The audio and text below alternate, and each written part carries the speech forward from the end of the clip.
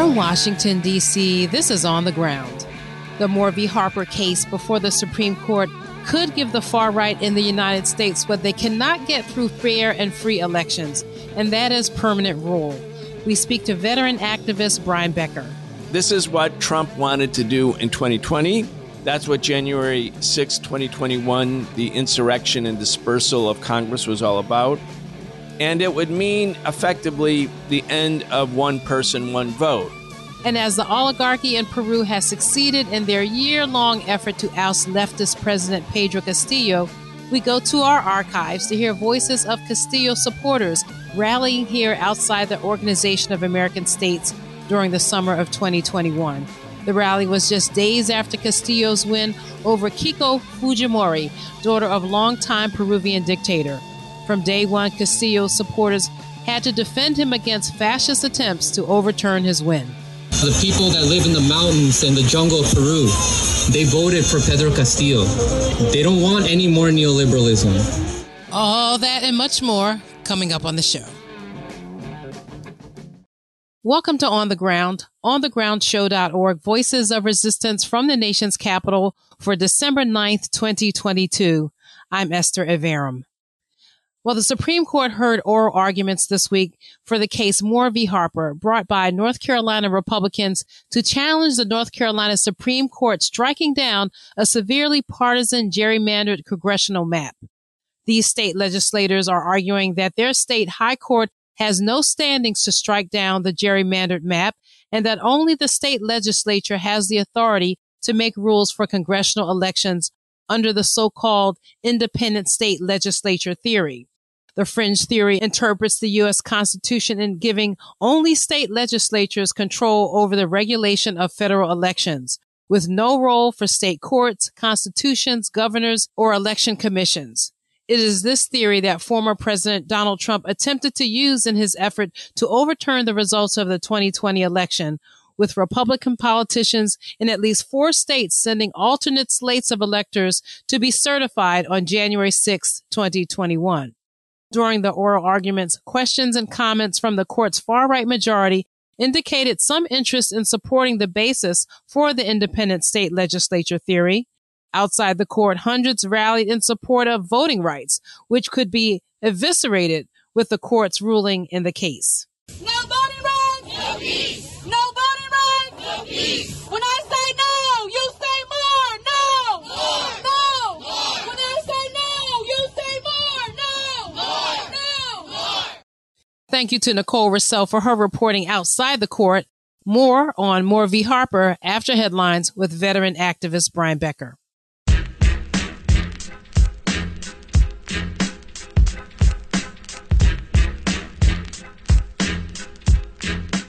Supporters of Peru's deposed president, Pedro Castillo, continued to protest Thursday, one day after Castillo was removed in what his supporters referred to as a legislative coup. Castillo remained in police custody of the National Police after being arrested after he attempted to dissolve Congress and declare a state of emergency before facing a third impeachment vote by the far-right majority Congress. From day one of Castillo's term, the legislature has stymied all of his program for promised social reforms and has leveled the same kind of lawfare type of corruption charges used to fraudulently target South American left leaders. Most notably, former and president-elect of Brazil, Lula Inácio da Silva. On Tuesday, December 6th, Argentina's former 2-term president and current Vice President Cristina Fernández de Kirchner was sentenced to 6 years in prison on what she says are trumped-up corruption charges. She plans to appeal. Castillo has now been replaced by his Vice President Dina Boluarte, who was sworn in after Congress went on and impeached Castillo. The U.S. Embassy in Peru was quick to show support for Boluarte and the majority right-wing Congress.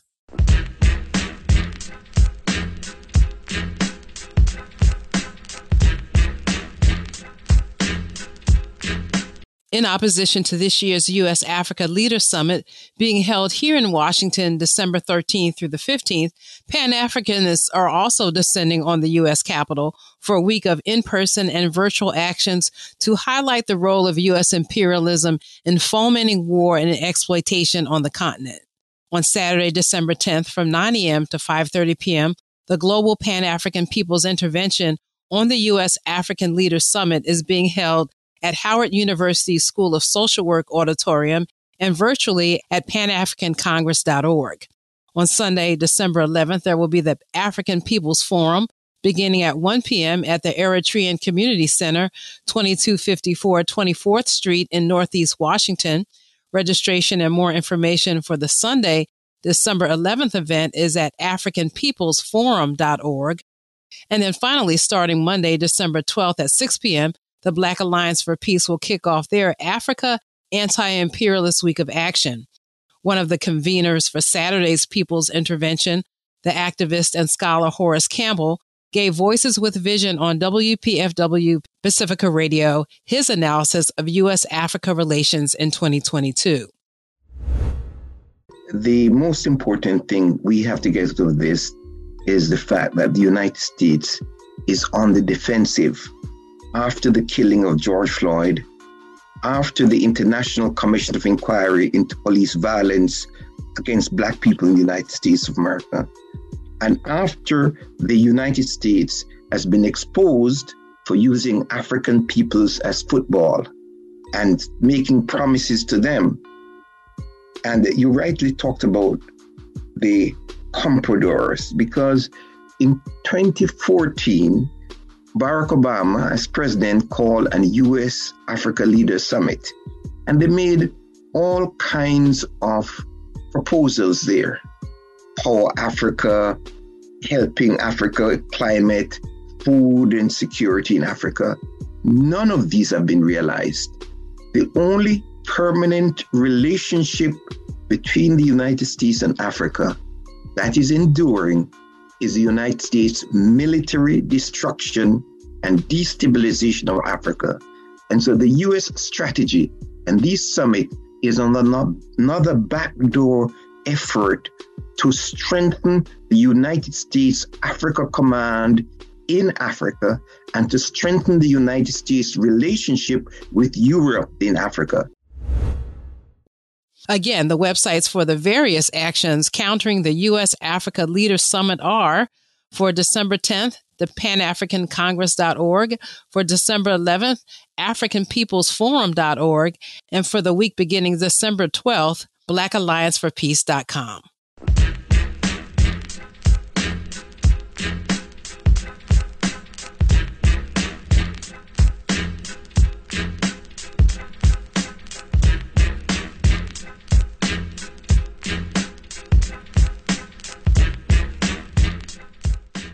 In culture and media this week, WNBA star Brittany Griner was freed from a Russian prison in a 1-to-1 prisoner swap with Russian citizen Viktor Bout. Russia accused and convicted Griner for illegal possession of cannabis oil, and the U.S. arrested Bout in 2008 in Thailand and accused and convicted him of smuggling weapons.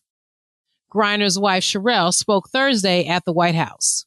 As we celebrate BG being home, we do understand that there are still people out here who are enduring what I endured the last 9 months of missing tremendously their loved ones. So thank you, everybody, for your support. And today it's just a happy day for me and my family. So I'm going to smile right now. Thank you. Also this week, after the Reverend Raphael Warnock defeated former football star Herschel Walker to be reelected to the U.S. Senate, a TikTok video went viral of a Warnock staffer dancing at the victory celebration. Music chosen by the video creator named Tristan Silva was not the music playing at the Reverend's event.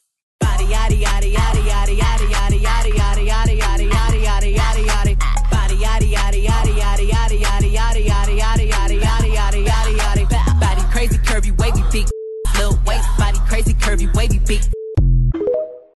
As of Thursday afternoon, the video had been viewed more than 500,000 times on the Twitter account of Not Capping America. And finally, back in D.C., Chantel James attended a talk on the intersection of literature and reproductive rights. At Creative Grounds in Northwest D.C. on Tuesday, the Anti-Racist Research and Policy Center at American University held a talk on Black reproduction in slavery's afterlife. It was a conversation between novelist Dolin Perkins Valdez, current chair of the PEN/Faulkner Foundation, whose book Take My Hand was released this year, and scholar of Black reproductive politics, Sarah Clark Kaplan. Perkins Valdez contextualized questions of abortion and others as they are explored in her most recent novel. My main character does terminate a pregnancy, and though she is traumatized about it, she has no regrets either. And I had to really think about that. You're in the deep South, the Bible Belt, 1973. Even if you didn't have regrets, you would have shame. The dialogue, moderated by scholar, doula, and birth equity advocate Dr. Molly Collins, drew deep connections between control of Black women's bodies dating back to the experiences of the enslaved and political terrain of the present day. For On the Ground, this is Chantal James. The Anti-Racist Research and Policy Center at American University maintains an archive of their events on their website, american.edu/centers/anti-racism. And those are headlines and happenings. Stay with us. 1, 2, 3.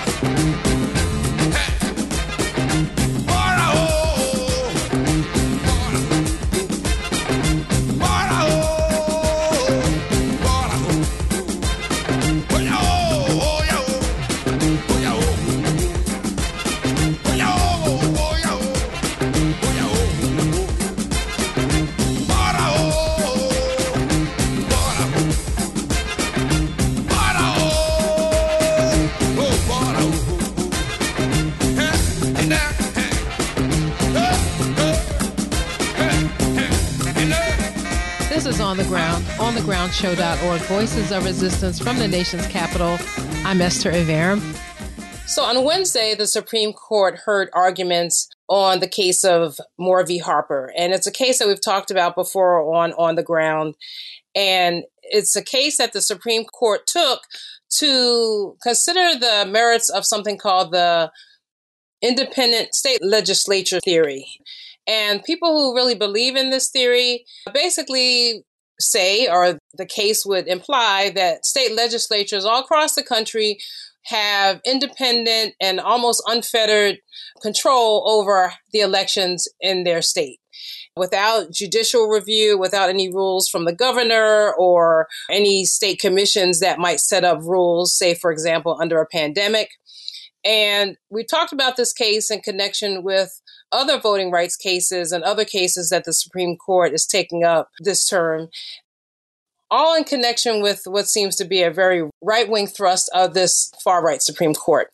And here to talk to me about Wednesday's arguments and the case in general is Brian Becker, friend of the show, host of the Socialist Program, and also national director of the Answer Coalition, which we know as Act Now to Stop War and End Racism. Welcome back to the show, Brian. Thank you very much, Esther. Well, Brian, I guess I should just get your first reaction to the arguments. They were very detailed and somehow really didn't touch on some of the important aspects of the case or related them to the 2020 election or Trump's efforts to, use states and state AGs and to steal the election. But none of that was really brought up. And so I want to get your thoughts and your impression of that. Right. You can't listen to an oral argument of the Supreme Court without becoming exceptionally frustrated unless you're a lawyer or a lawyer who argues before the Supreme Court, because the arguments are couched in such esoteric language where the real consequences of a legal case are barely mentioned. And so you're lost in detail. People don't really understand the dimension or the magnitude or the significance of the case. So Wednesday's oral arguments were no different. And as a consequence, because Esther, you and I and others know about the significance of Moore v. Harper, it was frustrating because people won't really get it if they just listen to the oral arguments. But Moore v. Harper is, as you said, a case about a rigged North Carolina congressional map and deals with the concept called the independent state legislature theory. It's a dangerous theory. It argues that the Constitution gives state legislatures unchecked authority over matters related to elections. If the Supreme Court accepts the totality of the independent state legislature theory, and that's the argument being made by Moore, who is the speaker for the Republican Party in North Carolina state legislature, if they were to accept the independent state legislature theory in its totality, it will give a license to right-wing state legislatures to replace the slate of electors chosen by voters in presidential elections with an alternative slate of their own. This is what Trump wanted to do in 2020. Mm-hmm. That's what January 6, 2021, the insurrection and dispersal of Congress was all about. And it would mean effectively the end of one person, one vote, meaning in the state of Georgia or Arizona or Pennsylvania, the places where Trump narrowly lost the electoral college because he narrowly lost the popular vote in those states, right-wing state legislatures in those states could say, if there was an argument that the election had been corrupted by fraud, as of course the Trump forces maintained, that they could rule that they would choose the viable or legitimate slate of electors, and no one, not the state courts, not the state Supreme Court, not the state Constitution, and not the U.S. courts could impact their decision. They would have final decision. Now, if the court, Esther, accepts a sort of a limited version of the independent state legislature theory, it would still mean it would be a gateway for an expansion of racist right-wing gerrymandering in states all across the country. And why is that important? Just so people in the immediate sense understand it. In North Carolina, the electorate is pretty split. The state went a little bit more Democratic than Republican in the last election. But if the state gerrymandering racist scheme were to be maintained, then of the 13 congressional districts in the state of North Carolina, about 10 or 11 or even as many as 12 would go to the Republicans. In Alabama, there's another important case coming before the Supreme Court in this session where the argument is being made that in the state of Alabama, where the electorate is about 33% African-American, but there's only one African-American congressperson out of the 7 congressional seats, that too is a consequence of racist gerrymandering from the state legislature in Alabama. So that's Merritt versus Milligan. We actually were able to speak to Evan Milligan in that case outside the court earlier this year. Yeah. So at the minimum, the reason Moore v. Harper is important is that minimally, if the court were to uphold this independent state legislature theory in some version, maybe not the maximum version, which would allow state legislatures to basically decide who the electoral slate would be. But even in the lesser version, it would have a huge impact on the enfranchisement or black empowerment in this country, which the right wing has always considered to be a great threat to the maintenance of their racist right-wing program. Right. So that's the minimum danger. The maximum danger is that we could have a change in the way government is formed such that there could be, in spite of whatever the election outcome is, a permanent right-wing government. So those are the stakes. Right.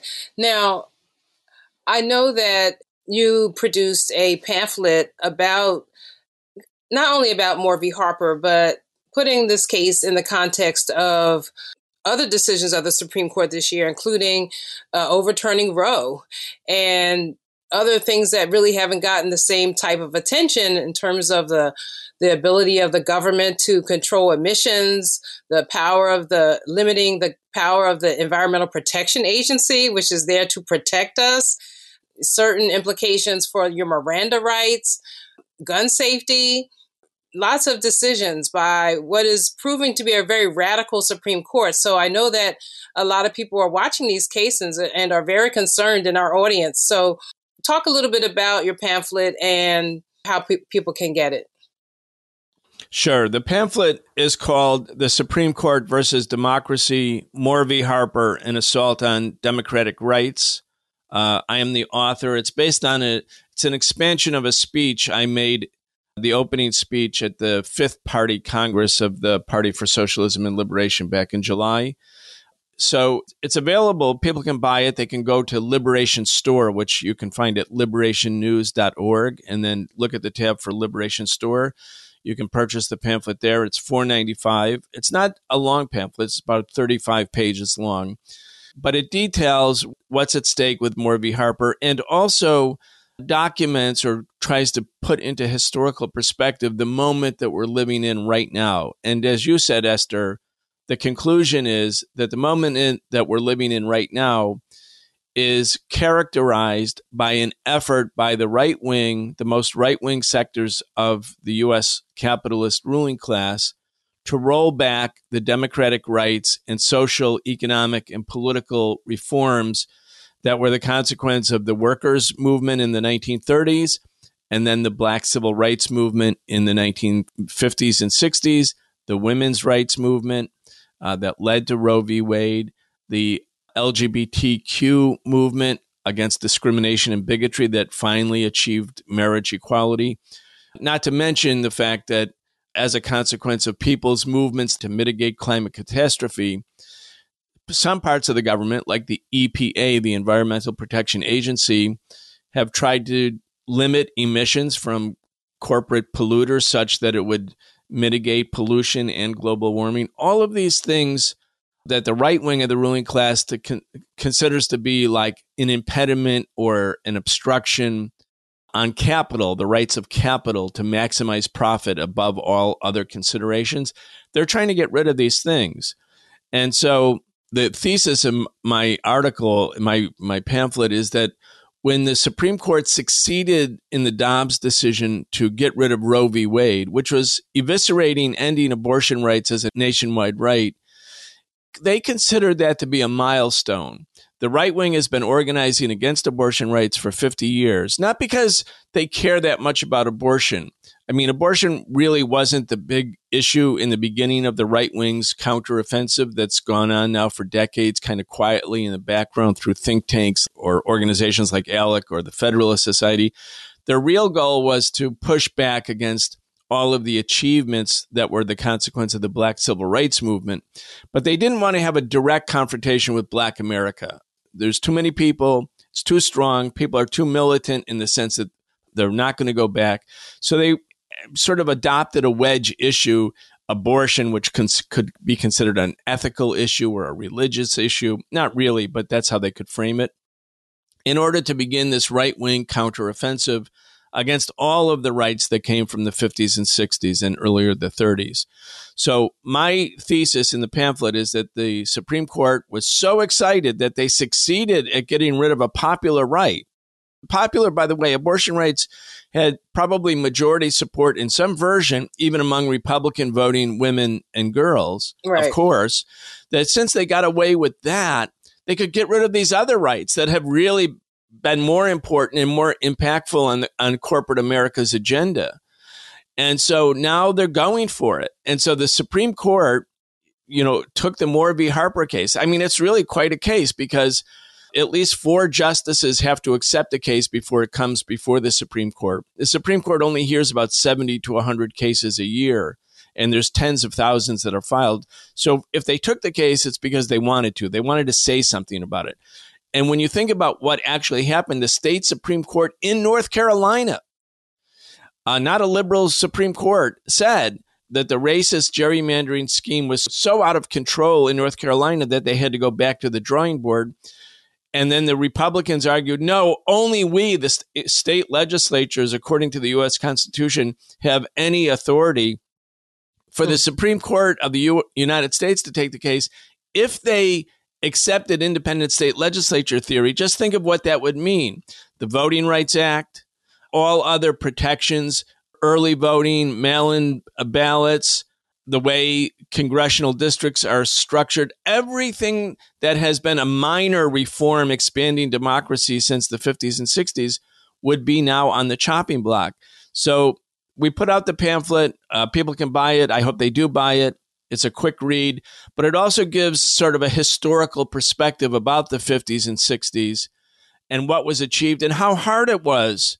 You know, the country always pats itself on the back and says, see, yeah, we had problems, but we had the Civil Rights Act. We had problems, but now we had the Voting Rights Act. We had problems when women couldn't vote, but now they can. The country and the mythology of the country is it's always patting itself on the back for achieving some modicum of democratic reforms. But at the time those reforms were being fought for, they were met with the fiercest resistance. Racist violence. Terror, violence. I mean, extreme efforts, even the passage of the Civil Rights Act, which ended apartheid, the end of apartheid in America, not South Africa, in the United States, that was only passed after a 60-day, 24-hour, 7-day-a-week filibuster in the Senate by the Republicans who didn't want to pass that Civil Rights Act. And that was the first time that the Senate ever passed the Civil Rights Act.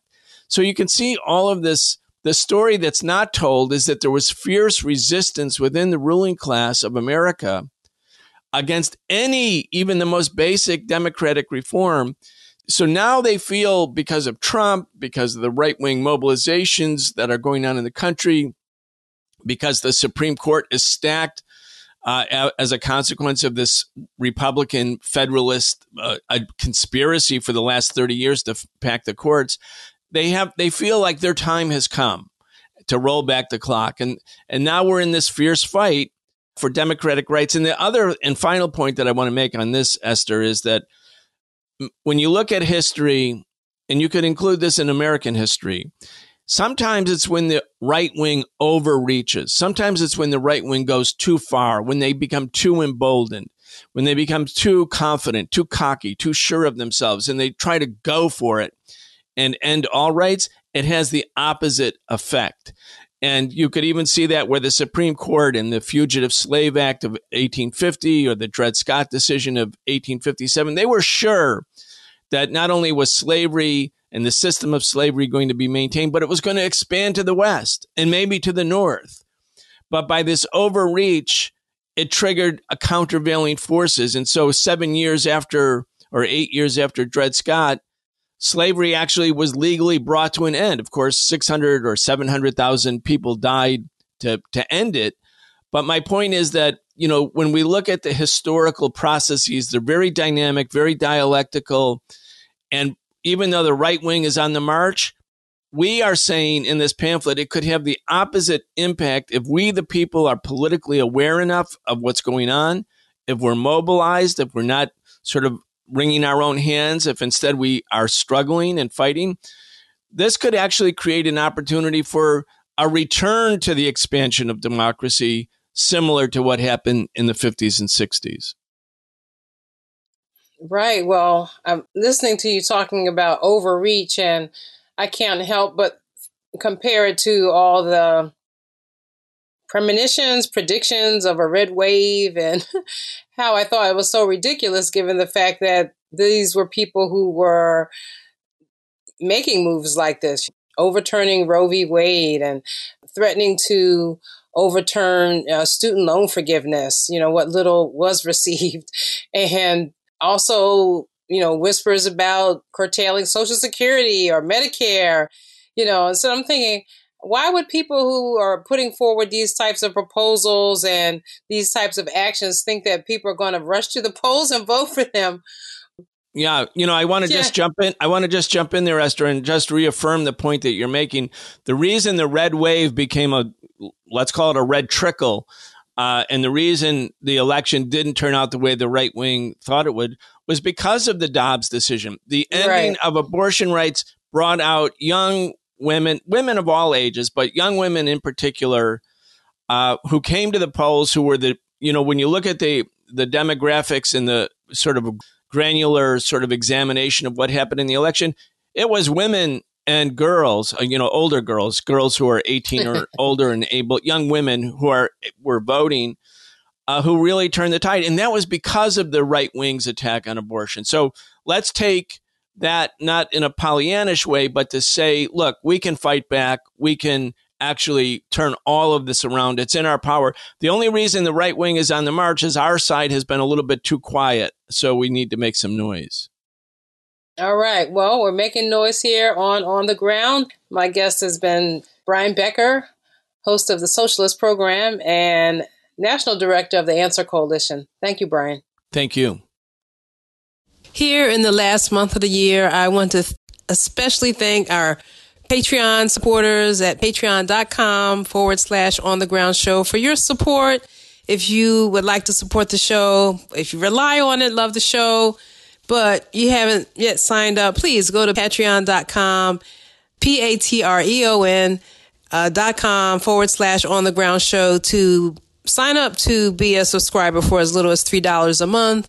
You can also do a one-time donation there, and donations there as well as on PayPal or any other way you give are all tax deductible. We are not-for-profit organization, totally grassroots, independent funded. I'm not paid by any station or Pacifica or anybody. And so we really do rely on your support to produce the show. And also people who do year-end giving, again, your donations are tax deductible, and you can go to the website onthegroundshow.org for all the ways you can give on PayPal, the address if you want to send a check.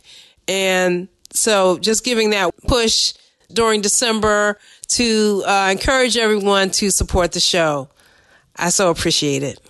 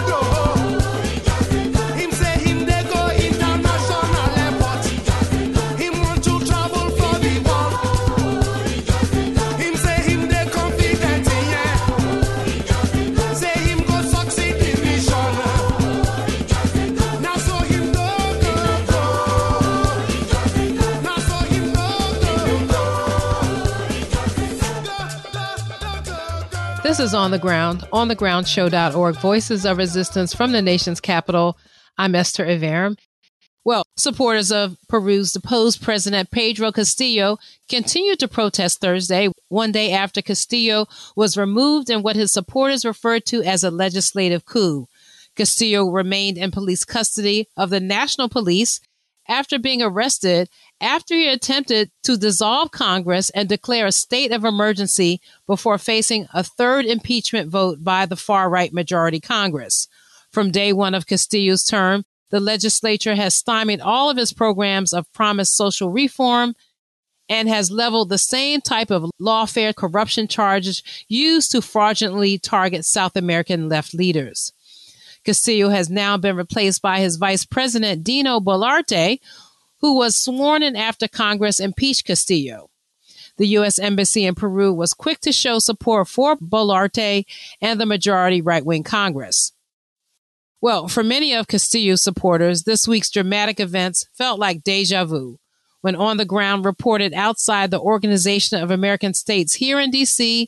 on June 26, 2021, Peruvians and their supporters celebrated Castillo's victory, but were already defending him against fascist attempts to overturn his win.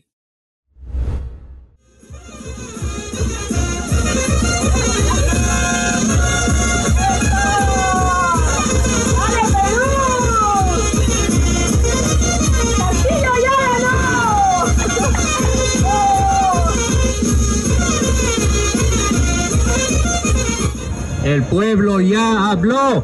Castillo ya ganó. El pueblo ya habló. Castillo ya ganó. Thank you everybody so much for coming out. We just want to get the message out that the indigenous vote matters. Right? The indigenous vote matters. There is no evidence of fraud. There's multiple countries that already overlooked the election. There's no evidence of fraud. But Keiko Fujimori does not want to step down. For those of you who don't know, she's the daughter of a dictator, a right-wing dictator. She's going to implement more right-wing policies in Peru, more neoliberalism, so that Peru's natural resources can be privatized even more. And then the multinationals, the Western multinationals, will profit more off of Peru's resources. Now, the people that live in the mountains and the jungle of Peru, they know how they're being exploited. They voted for Pedro Castillo. They don't want any more neoliberalism. They don't want any more dictatorship under Keiko Fujimori, who had the entire mainstream media in Peru campaigning for her.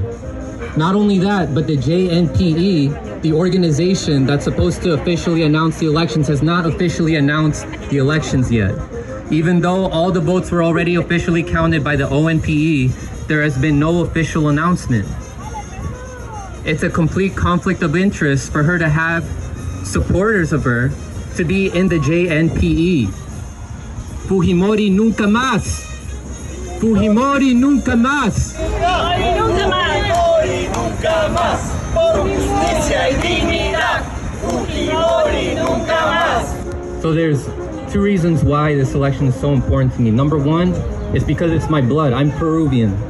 Like, these are my people. I really care about this. I don't want my people to be exploited by Western powers. Number two, this directly affects me and all of you, because as these Western corporations get more powerful, then they have more power to buy off politicians. They have more money to buy off these politicians. And so they can implement more right-wing policies here in the States that aren't going to benefit you. We're seeing an increase in debt. We're in student debt. We're seeing increase in price for medical care. It's because these Western oligarchs are becoming more and more powerful as they enrich themselves from the natural resources of the global South, like Peru. That's right. So I can't thank you guys enough for coming out. I truly appreciate it. Thank you guys so much. It means so much for me and other Peruvian people for you guys to care about our elections. Fujimori nunca más.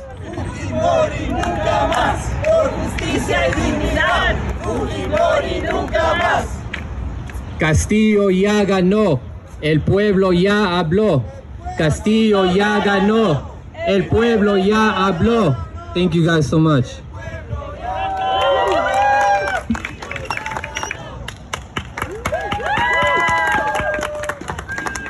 El pueblo ya votó. Castillo ya ganó. El pueblo ya votó. Castillo ya ganó. El pueblo ya votó. Castillo ya ganó. Por justicia y dignidad. Fujimori nunca más. Por justicia y dignidad. Fujimori nunca más. Por justicia y dignidad. Fujimori nunca más. ¡Viva el Perú! ¡Viva el Perú, carajo! Can you translate the two main chants that you all were doing? It was like 2 or 3 main chants. The people already voted. Castillo already won. Right. The people already voted. Castillo already won. Yeah. Okay. For memory, justice, and dignity, Fujimori never again. For memory, justice, and dignity, Fujimori never again. Yes. Yes. And the other one is the OAS has already said it. Castillo already won. My name is Sean Blackman. I'm here with the Answer Coalition, which stands for Act Now to Stop War and End Racism. And our reason for being here today is simple. We are asking that democracy inside Peru be respected. We're asking that the people's will inside Peru be respected. We're asking that the sovereignty of that country be respected, and we are here to say no to the interference of capital, of corporate profit, and of U.S. imperialism in Peru and in Latin America in general. And we know that the U.S. ambassador to Peru, who worked for the right-wing Mike Pompeo, has cast her lot with the right-wing Fujimori camp. And so Washington's interest in what's happening in Peru is clear. It's part and parcel of the United States government ongoing project to try to push back any progressive movement or any progressive element inside Latin America so we can maintain control of the region. And this institution, the Organization of American States, is one of the major components of how the U.S. and the West maintains control over the hemisphere and over the Americas. Oh. Okay, yeah, all right, cool. We're gonna get some translation and crack it off. And whenever I'm in front of the Organization of American States, I always like to point out how appropriate it is that there's a statue of Isabella in front of this building. This is the lady who helped fund and organize the expedition of Christopher Columbus, who then set in motion what would come to be the colonization, the genocide, and the enslavement that would create the Americas as we know it today. My friends, that is the same dynamic that is playing out in Peru right now. Yes. Sean dice que todas las veces que viene aquí frente a la Organización de Estados Americanos se cuestiona cómo es posible que estemos aquí y que haya esta estatua de Isabel la Católica, que es la que financió la invasión de nuestras Américas, que ha convertido a este continente en lo que es ahora, en haber sido despojado de sus recursos y en haberle quitado estos recursos a la población que estaba aquí. Thank you. And the last thing I'll say is that the only way that we'll be able to successfully push for democracy in Peru and for Pedro Castillo to be recognized as the president of Peru in an election that he won fair and square against a person whose father is sitting in prison right now for human rights abuses. See, this is, it's not just an election. This is about the direction of Peru as a country. There is so much writing for the people of Peru on what happens here. And so as people of conscience and as people here in the beating heart of world imperialism, we have a particular duty to push back against this, because the attacks on Peru, the attacks on Latin America are carried out by the U.S. government in our name, but without our consent. And we're here to say no more. So we have to continue to organize. We have to continue to do what we're doing right now. And we have to continue to fight U.S. imperialism in Latin America and wherever we find it. Thank you.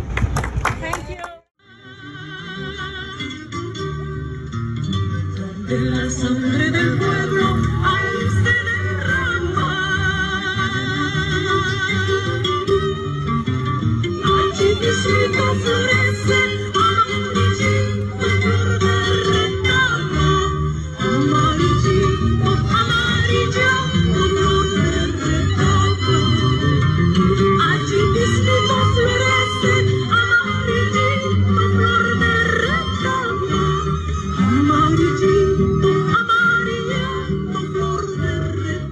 Yeah, you were talking about the significance of the yellow flowers. And the song. Yeah. Do you have the translation? I have it in Spanish. So what she was talking about, it was that song that we sung is a song that right-wing people in Peru said that was a song of terrorist groups, and we were reivindicating or bringing reality to the song. The song was a song written to talk about a group of students who were brutally repressed by the cops in Peru in the 70s. Right. And during this campaign, they have the right-wing conservative groups have been saying that this song, which is a song from the Andes in Peru, is a terrorist song. Wow. And it has been horrible because it's a song that our brothers and sisters who are indigenous and campesinos in Peru, it's like the song that they identify the most with. Wow. And that's why we were singing about it. So that's like somebody saying Black Lives Matter song is a terrorist song. Exactly. Wow. Yeah. Okay, and what's the name of that song? Flor de Retama. Flower of Retama. Is Retama a place? No, I think it's a Retama. No, the flower. Yeah, but I don't think that is we don't think that is a place. But say the name of the song again. Flor, Flor, de Retama, Retama.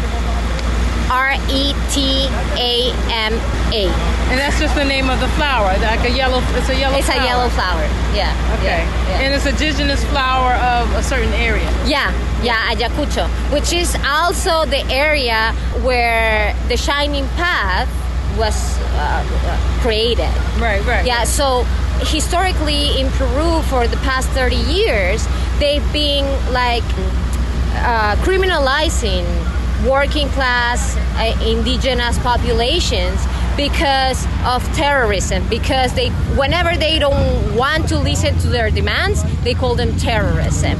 And using this kind of fact that the Shining Path, which was a guerrilla group, and they killed also thousands of indigenous people, with that excuse, they criminalize them. Right. They don't listen to them, and this was another attempt to do it, like saying that the song that they sing, it's a terrorist song, which is completely the opposite. Right, exactly. It's a song against state terrorism. Exactly. Yeah. Exactly. Against terrorism. Yeah. Right.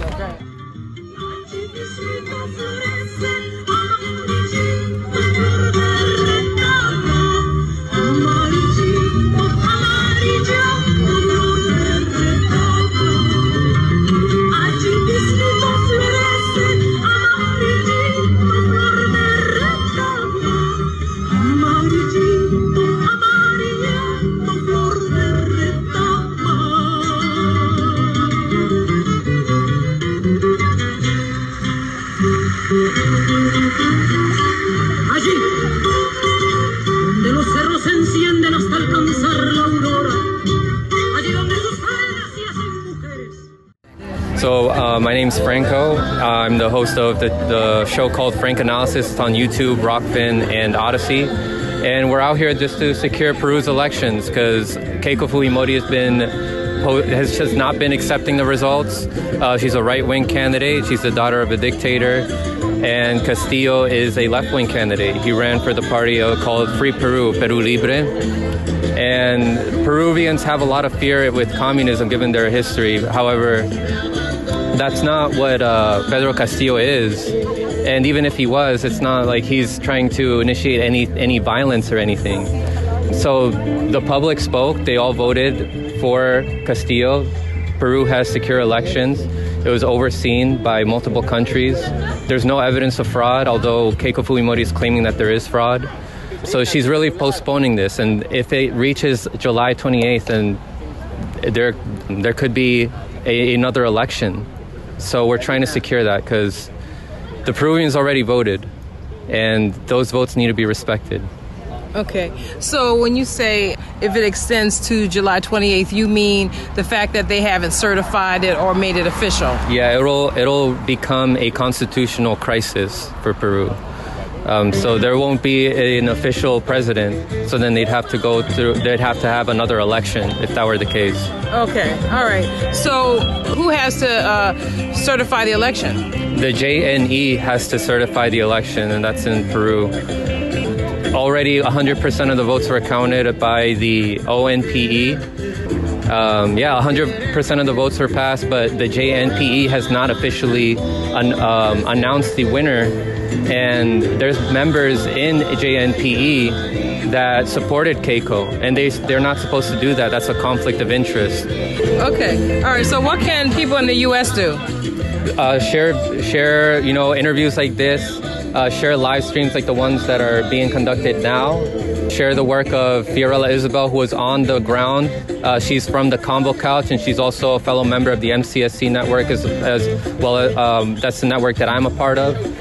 Independent media, share that information to people so they can know what's going on. Okay, thank you. Thank you very much. Nice juxtaposition.